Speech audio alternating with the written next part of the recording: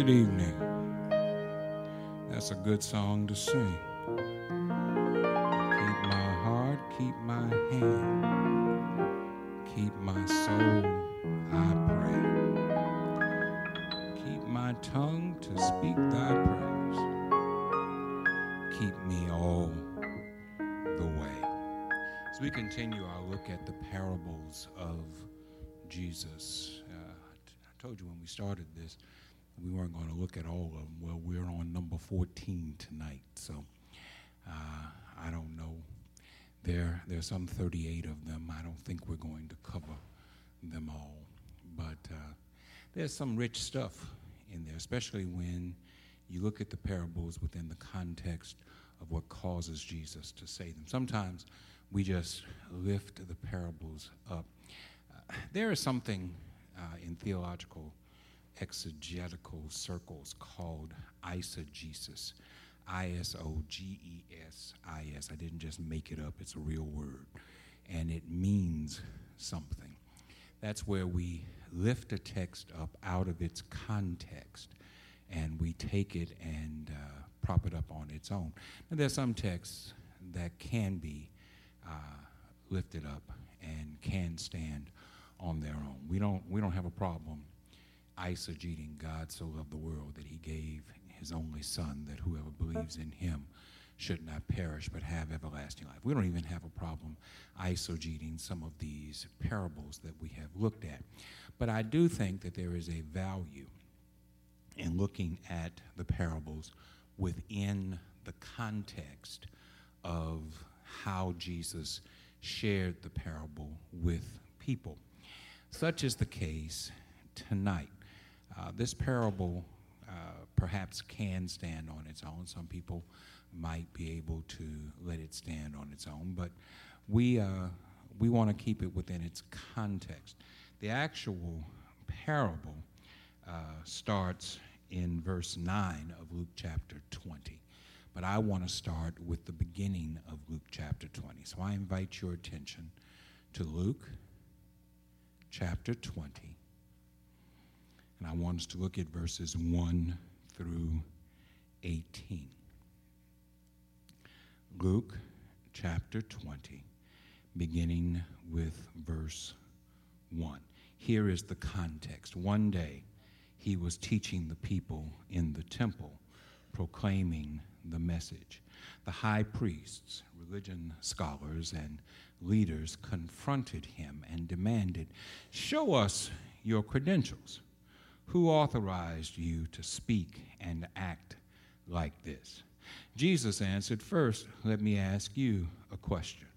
About the baptism of John, who authorized it, heaven or humans?" They were on the spot and knew it. They pulled back into a huddle and whispered, "If we say heaven, he'll ask us why we didn't believe him. If we say humans, the people will tear us limb from limb, convinced as they are that John was God's prophet." They agreed to concede that round to Jesus and said they didn't know. Jesus said, "Then neither will I answer your question." Jesus told another story to the people. This is the parable. A man planted a vineyard. He handed it over to farmhands and went off on a trip. He was gone a long time. In time, he sent a servant back to the farmhands to collect the profits. But they beat him up and sent him off empty-handed. He decided to try again and sent another servant. That one they beat black and blue and sent him off empty-handed. He tried a third time. They worked that servant over from head to foot and dumped him in the street. Then the owner of the vineyard said, "I know what I'll do. I'll send my beloved son. They're bound to respect my son." But when the farmhands saw him coming, they quickly put their heads together. "This is our chance. This is the heir.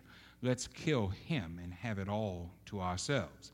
They killed him and threw him over the fence. What do you think the owner of the vineyard will do? Right, he'll come and clean house. Then he'll assign the care of the vineyard to others. Those who were listening said, "Oh no, he'd never do that." But Jesus didn't back down. "Why then do you think this was written? That stone the masons threw out, it's now the cornerstone. Anyone falling over that stone will break every bone in his body. If the stone falls on anyone, it will be a total smash up." Okay, so verses 9 through 18 give us the parable. Verses 1 through 8 give us the context in which the parable is given. First thing you need to know is that Jesus is nearing his death at the time that he gives this parable. He is no longer making his way through the various villages around Palestine. He's in Jerusalem. Notice that it says that he was teaching in the temple, not in a synagogue, not in a village, not to a crowd by the Sea of Galilee. He's teaching in the temple, which means that he has stepped up his aggressiveness, and he is now in the face of the people who want to do him harm.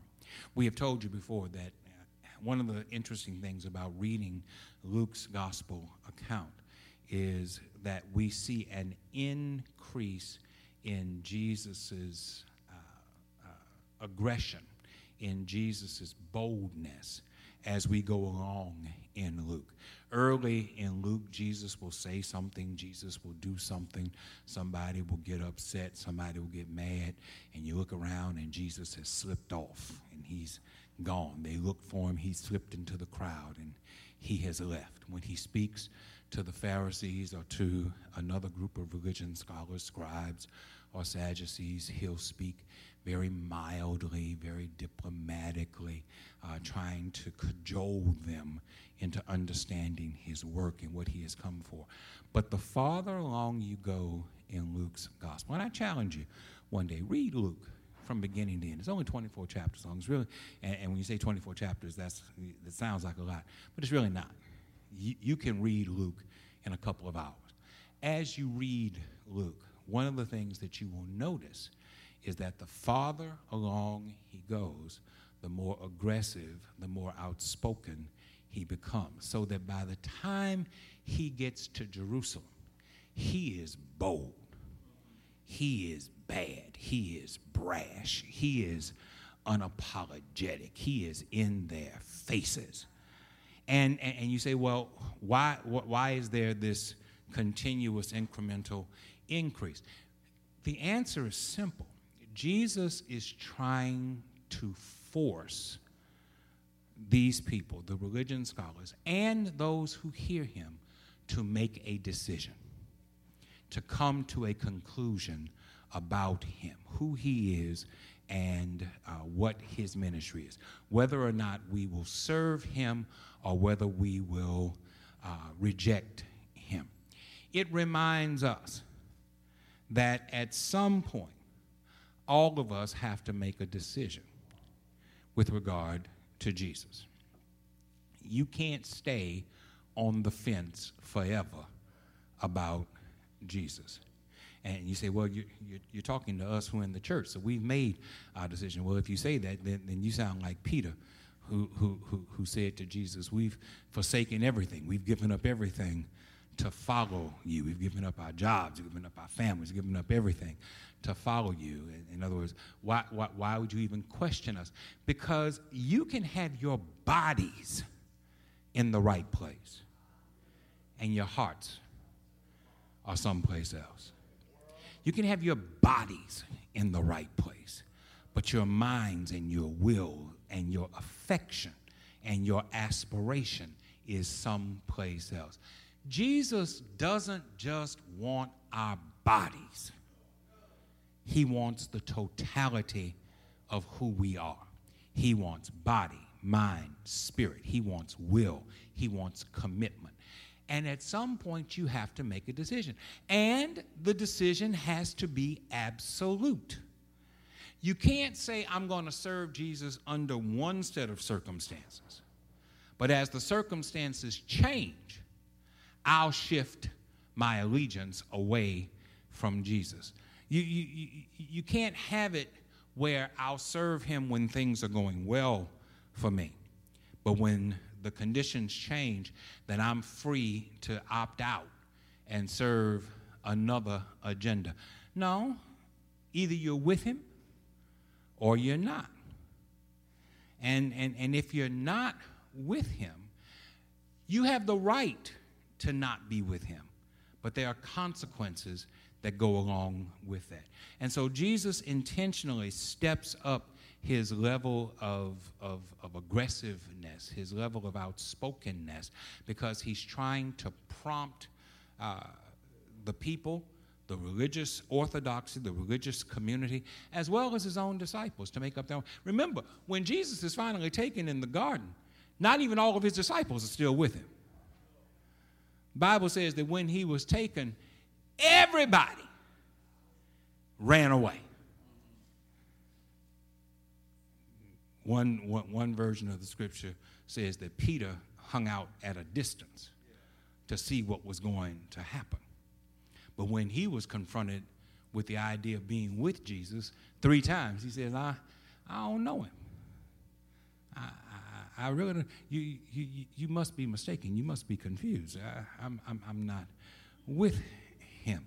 John's gospel account places John at the cross, watching him die, and he's the only one of the 11 remaining disciples, because Judas has betrayed him. He's the only one of the 11 remaining disciples that even shows up at the cross, according to the 4 gospel accounts. But even at that, before he died, John is gone. He's taken Mary off someplace else. Jesus is totally by himself. And it serves to remind us that we have to make a decision. Are we going to hang with Jesus, or are we going to hang by ourselves? Are we going to go our own way? So he is constantly confronting the religious orthodoxy. In this particular case, he's dealing with the issue of authority. Listen to the question that the religion scholars asked. The high priest, religion scholars, and leaders confronted him and demanded, "Show us your credentials. Who authorized you to speak and act like this?" When it says, "Show us your credentials," most of those who taught, most of those who assumed the position, the role of rabbi, of teacher within Jewish religious circles at that time, sat under the tutelage of someone else. For example, the Apostle Paul, striving to become a Pharisee at one point in his life before Jesus converted him, sat under the tutelage of a man named Gamaliel. And he's known as being one of the best students that Gamaliel ever had. That was the case. If you were assuming the role of a rabbi, you sat under somebody else. And so the first question had to do with Jesus' personal authority. Who did you sit under? Who gave you the teaching that you have? Who taught you what you're teaching others? The question was about his personal authority. The second question had to do with his official accreditation.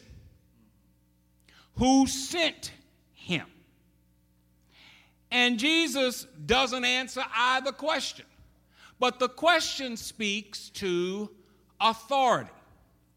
Now, let's talk about this for a second. It is interesting to note that for some folk, authority is a greater temptation than money. Did you know that? There are some folk who get off on being boss. I'm the boss. I'm the head. This is my territory. When we were children, we had a game that we played called No Standing Up in the Country. Anybody ever play that game? Besides, it was usually a boys' game that played, although girls got in there too, and some of them were more rough than the boys were. The whole idea was we were all gathered in a little heap. Can't call it a circle. It was a little heap. And one person stood up, which meant that he was the king of this group. And the role of all the other kids in the group was to knock him down.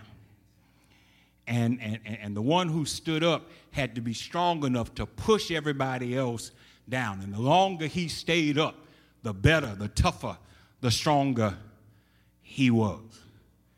That's the way a lot of us, we are big on authority. We are big on being boss. We are big on being the one who knocks everybody else down. That's what the Pharisees were doing. That's what the Sadducees were doing. That's what religious orthodoxy was doing. They were holding on to their religious authority, their civic authority, particularly centered around Jerusalem. And it wasn't necessarily for religious reasons. It was for cultural reasons. It was for peaceful reasons. It was for political reasons. We've told you before that these people, while they were the religious leaders of the day, the Roman government backed them and their authority because the Roman government wanted them to keep the peace among the people. As long as they kept the peace among the people, then everything was fine.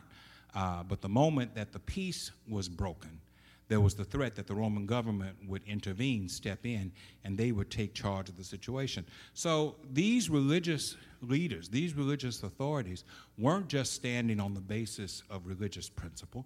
They were standing on the basis of civic authority and the power that came, backed by the Roman government, by being the intermediary, the filter between the Roman government and the people. They got wealthy off of that, but they also got powerful off of that. And as we said a moment ago, some people are more intoxicated by the idea of power than they are anything else. Notice how they approach Jesus. Notice how they attack Jesus. By whose authority do you dare step into my territory, our territory? This is territory we have staked out. We're standing up in the country. Ain't nobody gonna knock us down from here. How dare you step in, intervene into what has been our sacred space? Who gave you the authority to do that? Well, Jesus didn't answer the question. In fact, what Jesus does is he asks his own question. He asks questions about who authorized John to baptize. Did it come from people or did it come from God? And they didn't know how to answer. They huddled up and they reasoned. Understand, they weren't interested in finding the truth. They were interested in finding an answer that would maintain their standing. Once again, the intoxication was about authority. Well, Jesus didn't answer the question, but I'm going to answer the question that Jesus didn't answer. Okay? By whose authority are you doing this? God's. The Father's. The one that you claim to be representing. It is God's authority that allows me to do this. Three things I want you to see, and then we're going to get into the parable itself. First of all authority belongs to God. We don't have any authority in and of ourselves. The only authority that we have is the authority that God lends to us. But understand that it is a stewardship responsibility, and that's point number 2. The authority that we have been granted is a stewardship. Stewardship means what?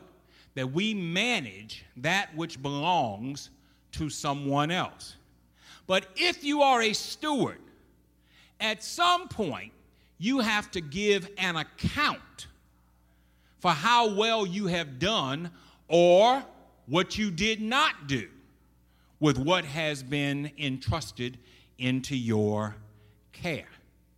And point number 3, authority is a means of service, not a means of control. If we truly understand the point of authority, God gives authority to those that he wants to serve. Jesus said, the Son of Man did not come to be served, but to serve and to offer his life as a ransom for many. And who had more authority than Jesus? No one. So if we have the proper our problem is we don't have a proper understanding of authority. We want to be boss of something so that we can tell other folk what to do. And what we fail to recognize is that we have the responsibility of meeting the needs of those. That's what our authority gives us the latitude to do. These people asked Jesus, by whose authority did you do this? Who taught you? Where did you get the information that you have? And Jesus would not answer the question. He posed a different question to them. They got together. They huddled up. Just a little thing for you to think about. If you got to huddle up to come up with an answer, you ain't going to have the right answer. They huddled up. They discussed it. They had a debate about what the right answer should be. And they decided not to answer at all. I like the way Peterson puts it. He says they agreed to concede that round to Jesus and said they didn't know. We'll pass on that. That's it. We'll pass on that one. And Jesus said, okay, well, if you're going to pass, then I can pass as well. I ain't going to answer your question either. But then Jesus would not stop there. He goes on to give a parable. He tells the story about a man who plants a vineyard, and he leaves it in the care of certain farm hands, as Peterson describes them. And he says that after a while, he sends servants back in order to collect the profit from the vineyard that has been planted. And instead of collecting the profit, the servants that are sent back are beaten up and sent back with nothing. He sends one servant. He's beaten up and sent back with nothing. He sends a second servant. He's beaten up even worse, and he's sent back with nothing. He sends a third servant. He's beaten up even worse than the first two. And again, he's sent back with nothing. And so the owner of the vineyard says, what shall I do? I know what I'll do. I'll send my son. Surely they will respect him. If they don't respect the servants, then surely they will respect the son. And when the son heads toward the vineyard, they see him coming off in a distance, and they gather together in a huddle. Remember what I just said about if you got to gather together in a huddle, that you ain't going to come up with the right answer. It says, as they saw him coming, they gathered up in a huddle. And they said, well, now we can really get what we want. Said, we will kill him. And if we kill him, then everything that we have here will be ours. And that's exactly what they did. They killed him. And then they tossed his body over the fence. And when Jesus gets to the end of that part of the story, he asks a question. What do you think that the owner of the vineyard will do? He'll come and clean house. Then he'll assign the care of the vineyard to others. Those who were listening said, oh, no, he'd never do that. Hold on to that, oh, no, he'd never do that. Okay? Because that tells me that the Pharisees and the religious leaders had a clear understanding of what Jesus was saying in this parable. We've told you before, and as we said, this is the 14th one of these, so you ought to know by now. In every parable, there is symbolism. And it's important that we understand the symbolism in order to understand the meaning of the parable. And the symbolism is wrapped around the context. That's why we wanted to give you the context to begin with. These people wanted to act on their authority. They were getting off on their authority. They were high on the authority that they had, and they had no regard for anyone who was coming to take that authority away from them. So Jesus tells them a story about real authority. Point number one. You don't have absolute authority over that which does not belong to you. He starts the parable by saying, a man planted a vineyard, and then he left it in the care of farmhands. Well, if he left it in the care of farmhands, that means that the farmhands don't own it. It's not theirs. It's not their possession. Whose possession is it? It's the possession of the one who planted the vineyard in the first place. So the owner of the vineyard is God. The farmhands in whom he has left this vineyard in the care of is representative of the religious orthodoxy. The Sanhedrin Council, the Pharisees, the Sadducees, the various sects of Judaism. He says that he has left it in your care. Remember, these are parables, which means Jesus can shape the story any kind of way he wants to because he's trying to draw out a desired outcome. They should not be read literally. They should be read with the understanding that there's a moral to the story that Jesus is trying to convey. God is the owner of the vineyard, and these people are acting like they have absolute authority over that which does not belong to them. The owner planted the vineyard, but the farmhands were taking credit for what the owner did.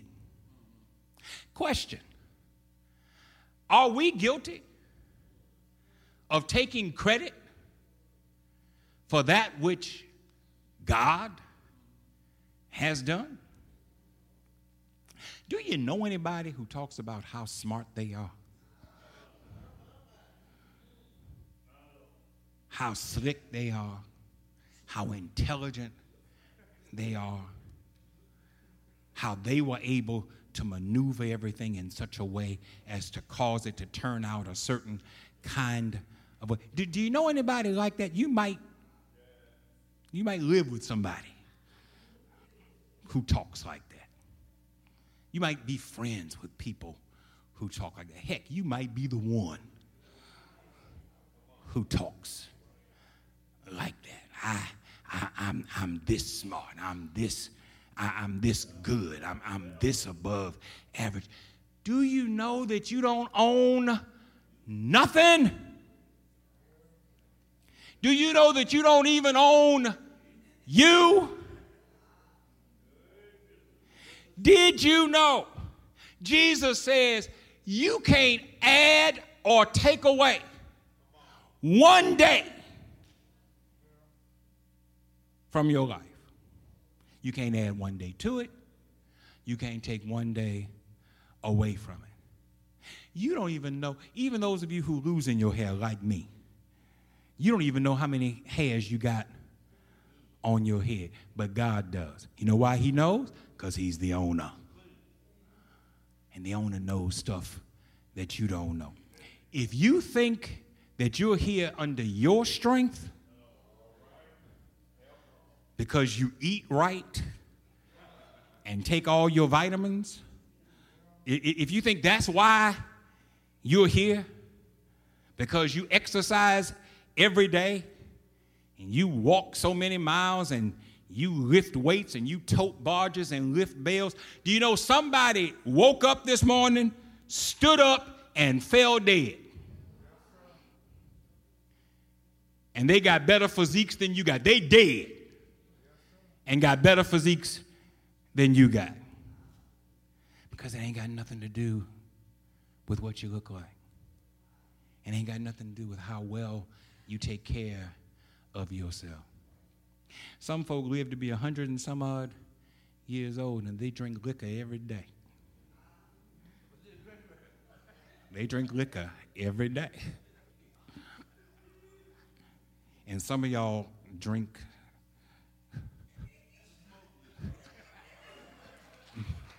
nectar of something. And you're sick all the time. Because it ain't got nothing to do with you. You are here under his divine authority. The owner planted the vineyard. The owner left it into their care. And as you would expect, the owner has a right to recoup on his investment. So he sends people in order to get the profit from the vineyard that he planted and left in their care.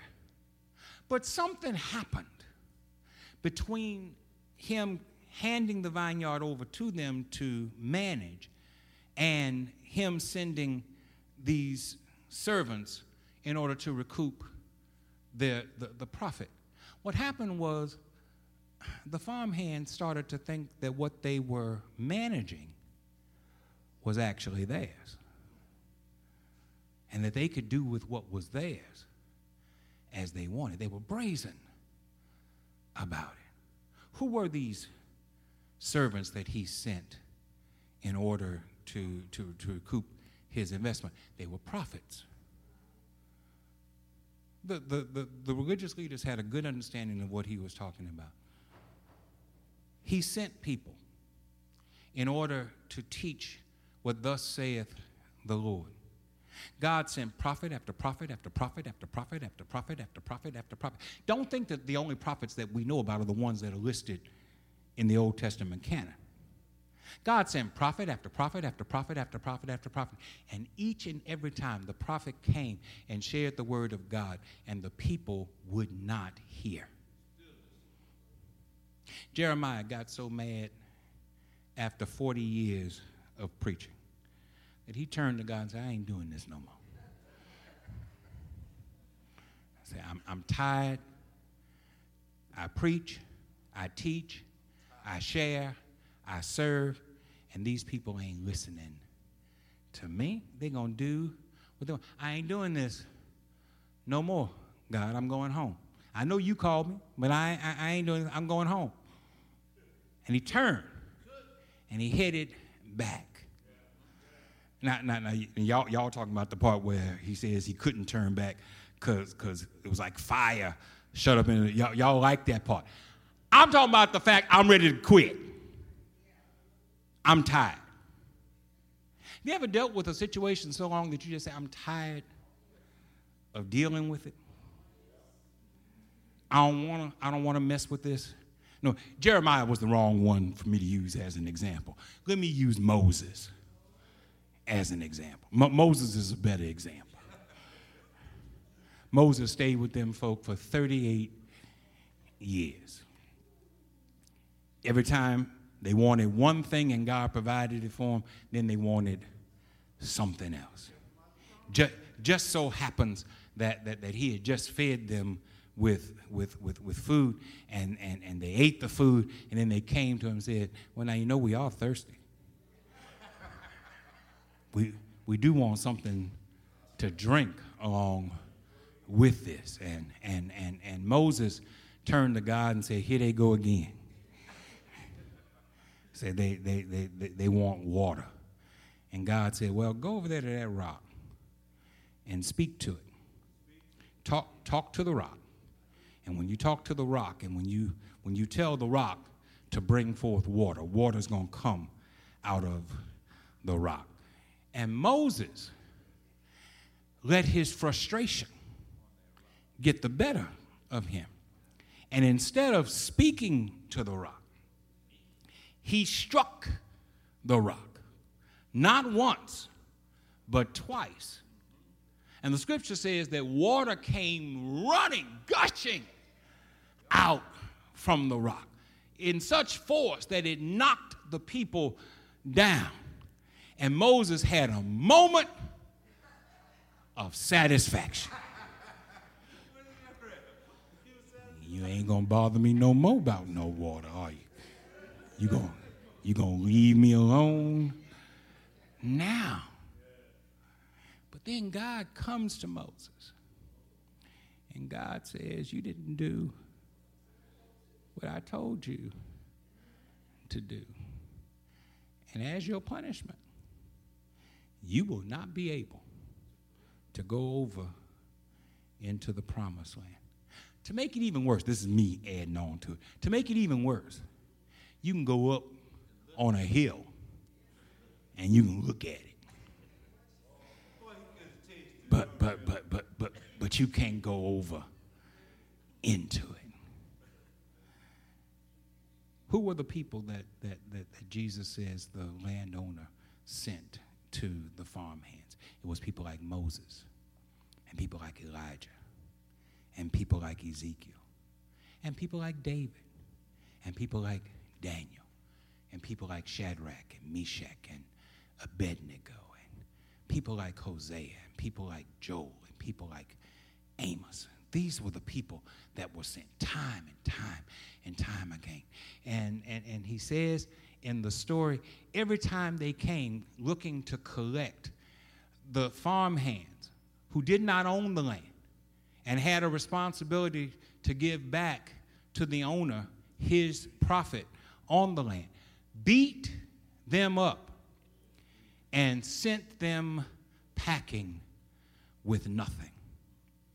Remember who the farmhands are. They are the religious orthodoxy. The owner of the vineyard is God. So God has given the religious orthodoxy temporary authority over that which belongs to him. Understand, when you give over temporary authority, you never relinquish ownership. God is still the owner. He allows you to do things, but he's still the owner. And when the servants come, when the prophets come, when the wise men come, when the holy men come, when the seers come, borrowing from a phrase from the midday Bible study, when they come, they are sent packing, and the people make no change. And here's the other thing. It's not written in the text, but you can imagine that it's true. Every time they beat up one and threw him down, they got more and more brazen. They got more and more emboldened. We can do this all day. It's funny how when you do something wrong the first time, you feel so guilty about it. You look around to make sure ain't nobody see what you did. You pray, God, I'm so sorry for what I did, and please forgive me. By the time you've done it the 10th time or the 20th time, you've gotten to the place where you don't feel any shame or any guilt at all. I like using practical examples. I used to drive real fast. I don't do it that much anymore. But I used to drive real fast.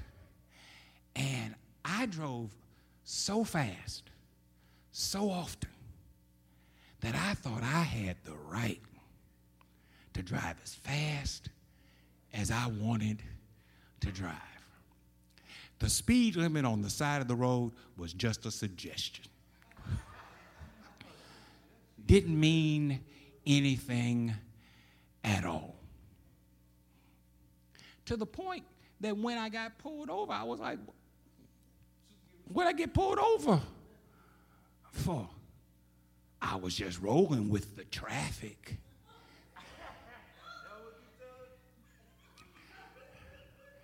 It's a brazenness that comes with this authority that they exercise and that they use in the wrong way.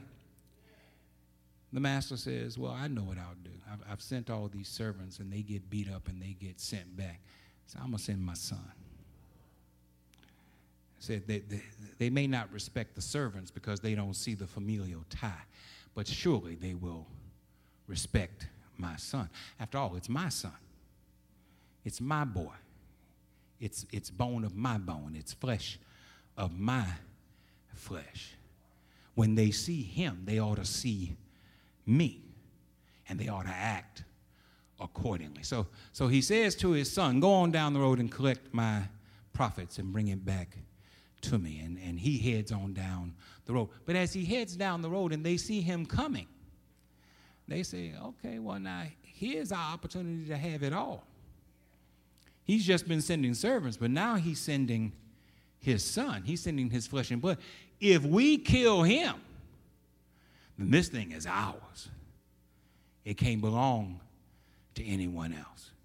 And so that's exactly what Jesus says they did. They let the son come into their presence, and they gathered around him, and they beat him, and they killed him, and they tossed his body aside like he was nothing. And that's where the story ends. And the Pharisees are put back. They're put off. They're shocked because Jesus is now accusing them. They recognize who the symbols are in the story. Jesus is accusing them of being murderers of God's Messiah, of being murderers of God's Christ. And Jesus doesn't get into a debate with them about whether or not they would. Jesus asks a question about what happens as a result. Notice his question. What do you think the owner is going to do after you've killed his son?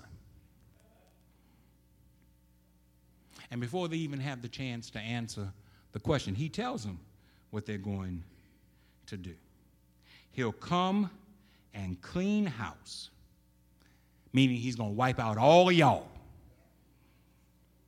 And then he will assign the care of the vineyard to others. Now, they did not argue about whether or not they would kill the son.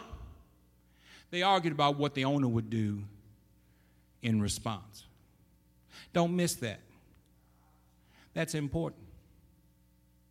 Because what they were giving away in what they debated was that they were very comfortable in the idea that we're in charge of this situation. So comfortable in the idea that they're in charge that they can't see any possibility of them not being in charge. They can't see any possibility of them being dethroned, of them being put in a position where they are no longer in control. So they don't argue about whether or not they would kill the son. They argue about whether or not the owner would come and clean house and move them out of the way. Now, if you don't get the point here, the point here is just how arrogant they are. Just how filled with hubris they are. They are so comfortable in their position of authority that they don't believe that they will ever be in a position when they are not in authority. That is a sign of an arrogant person. Some of y'all know something about that arrogance. I've always been this way. I always will be this way. You say something to me I don't like, I'm going to cuss you out. And I ain't going to take no pity on you. I'm going to use every word that I can think of because I've always been this way. You hurt me, I'll hurt you twice for what you've done to me. Make you regret that you ever did anything to me because I've always been this way. And it always has been, and it always shall be. When I was a boy, one of the best teams in football were the Dallas Cowboys. I have been a Cowboys fan for as long as I know anything about football. From the age of 6, I was a Cowboys fan. People ask you, how far back can you go? I can go all the way back to Don Maynard playing quarterback. You don't even know who Don Maynard is. And then Dandy Don Meredith, and then Craig Morton, and then Roger Staubach, and then Danny White. I can call the roll of all of those great players. And it looked like some teams were just great year in and year out. The Cowboys are one of those great teams. The Steelers, one of those great teams. And then in the 90s, the Cowboys again became great. And the 49ers were great. And then there was this young up-and-coming team, the Packers, that came great. And you know who was never great? The Saints. Saints were a terrible football team. The Saints found ways to lose. Never forget, the Saints were leading the Oakland Raiders at halftime, 17-0. End of the game, they lost 35-17. Saints were a terrible football team. So bad that some of y'all have relatives, because I know none of y'all did it, who would go to the stadium and put bags over your head. Would call the team the Aints instead of the Saints. And it was that way for a long time. And we got to the place, I ain't gonna speak for nobody else. I got to the place where I thought the Cowboys were always gonna be one of the upper echelon teams in the NFL. Last Super Bowl we won was in 1996.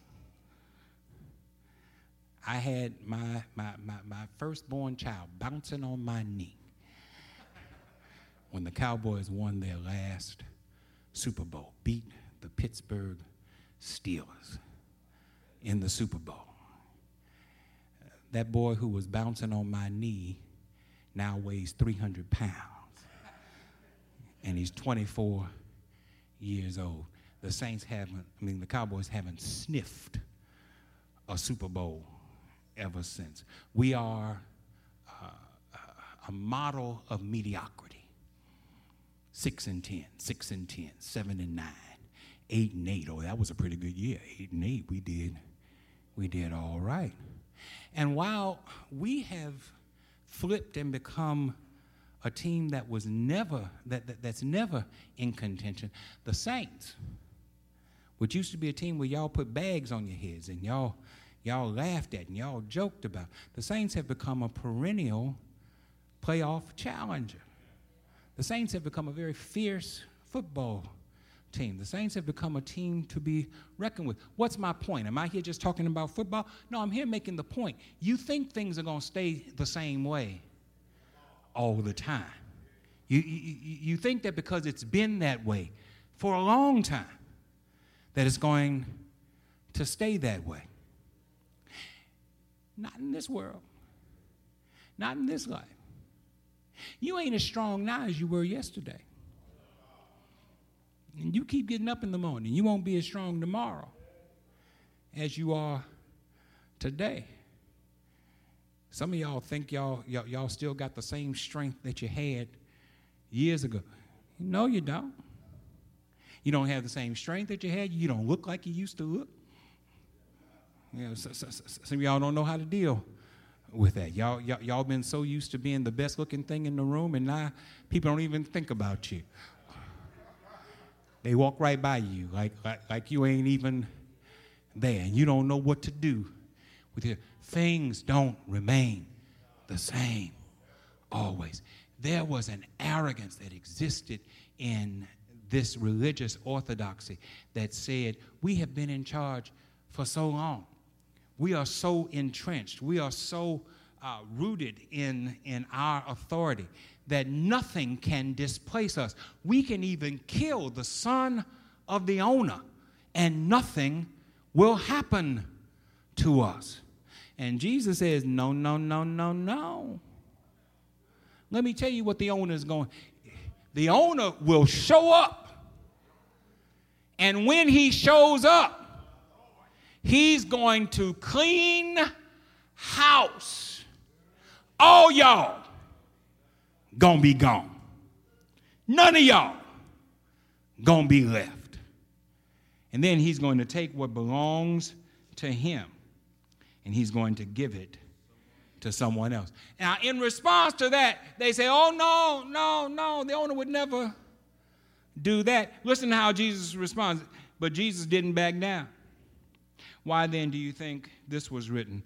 The stone the masons threw out, it's now the cornerstone. Anyone falling over that stone will break every bone in his body. If the stone falls on anyone, it will be a total smash up.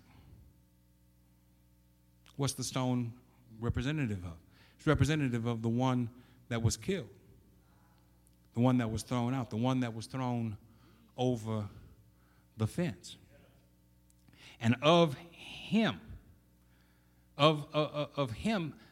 Jesus says the owner will come and he will make him the foundation upon which everything else is built. Theoretically speaking, because I don't know anything about architecture or contracting, but theoretically speaking, the cornerstone represents everything else, everything that's built upon is built on the cornerstone. The cornerstone has to be strong because everything else is built around that. The cornerstone has to be straight so that the building can be straight. The cornerstone has to lay a certain kind of way so that the building lays a certain kind of way. And so the cornerstone is very important in the building process. These days, we use cornerstones primarily as decoration. But in that time, the cornerstone was the main stone upon which everything else was built. All the lines were drawn that had to connect back to the cornerstone. And so he says the stone that the builders rejected has now become the chief cornerstone.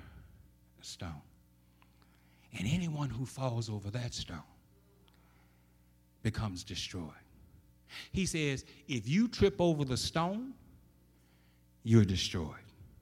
He says, if the stone falls on you, you're destroyed. So you can't trip over the stone, and you can't let the stone fall on you. Leaves me with one question, and I'm done.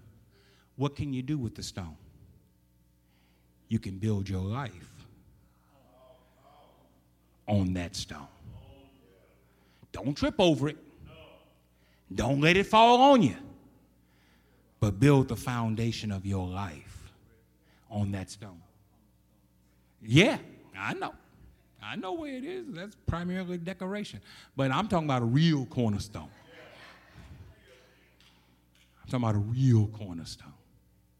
Jesus is the cornerstone. He's the one upon which you build your life. You don't tell Jesus no. You tell Jesus, yes, Lord, I'll do what you ask me to do. Yes to your will. Yes to your way. You don't tell the Lord, I'm going to do it my way sometime. I'll come back to you sometimes, but I'm going to do it my way sometime. That's falling over the stone. That's allowing the stone to fall on you. The only way that you can build your life properly is to make sure that you use the cornerstone as the foundation of everything else that you build. Just as I am without one plea, but that thy blood was shed for me, that thou bidst me come to thee, O Lamb of God, I come. If there's one, we invite you to come. Just as I am without one plea, but that thy blood was shed for me, and that thou biddest me come to thee, O Lamb of God, I come. Repeat after me, please. The Lord bless you. The Lord keep you. The Lord make his face shine upon you and give you peace. Amen. Y'all have a good evening.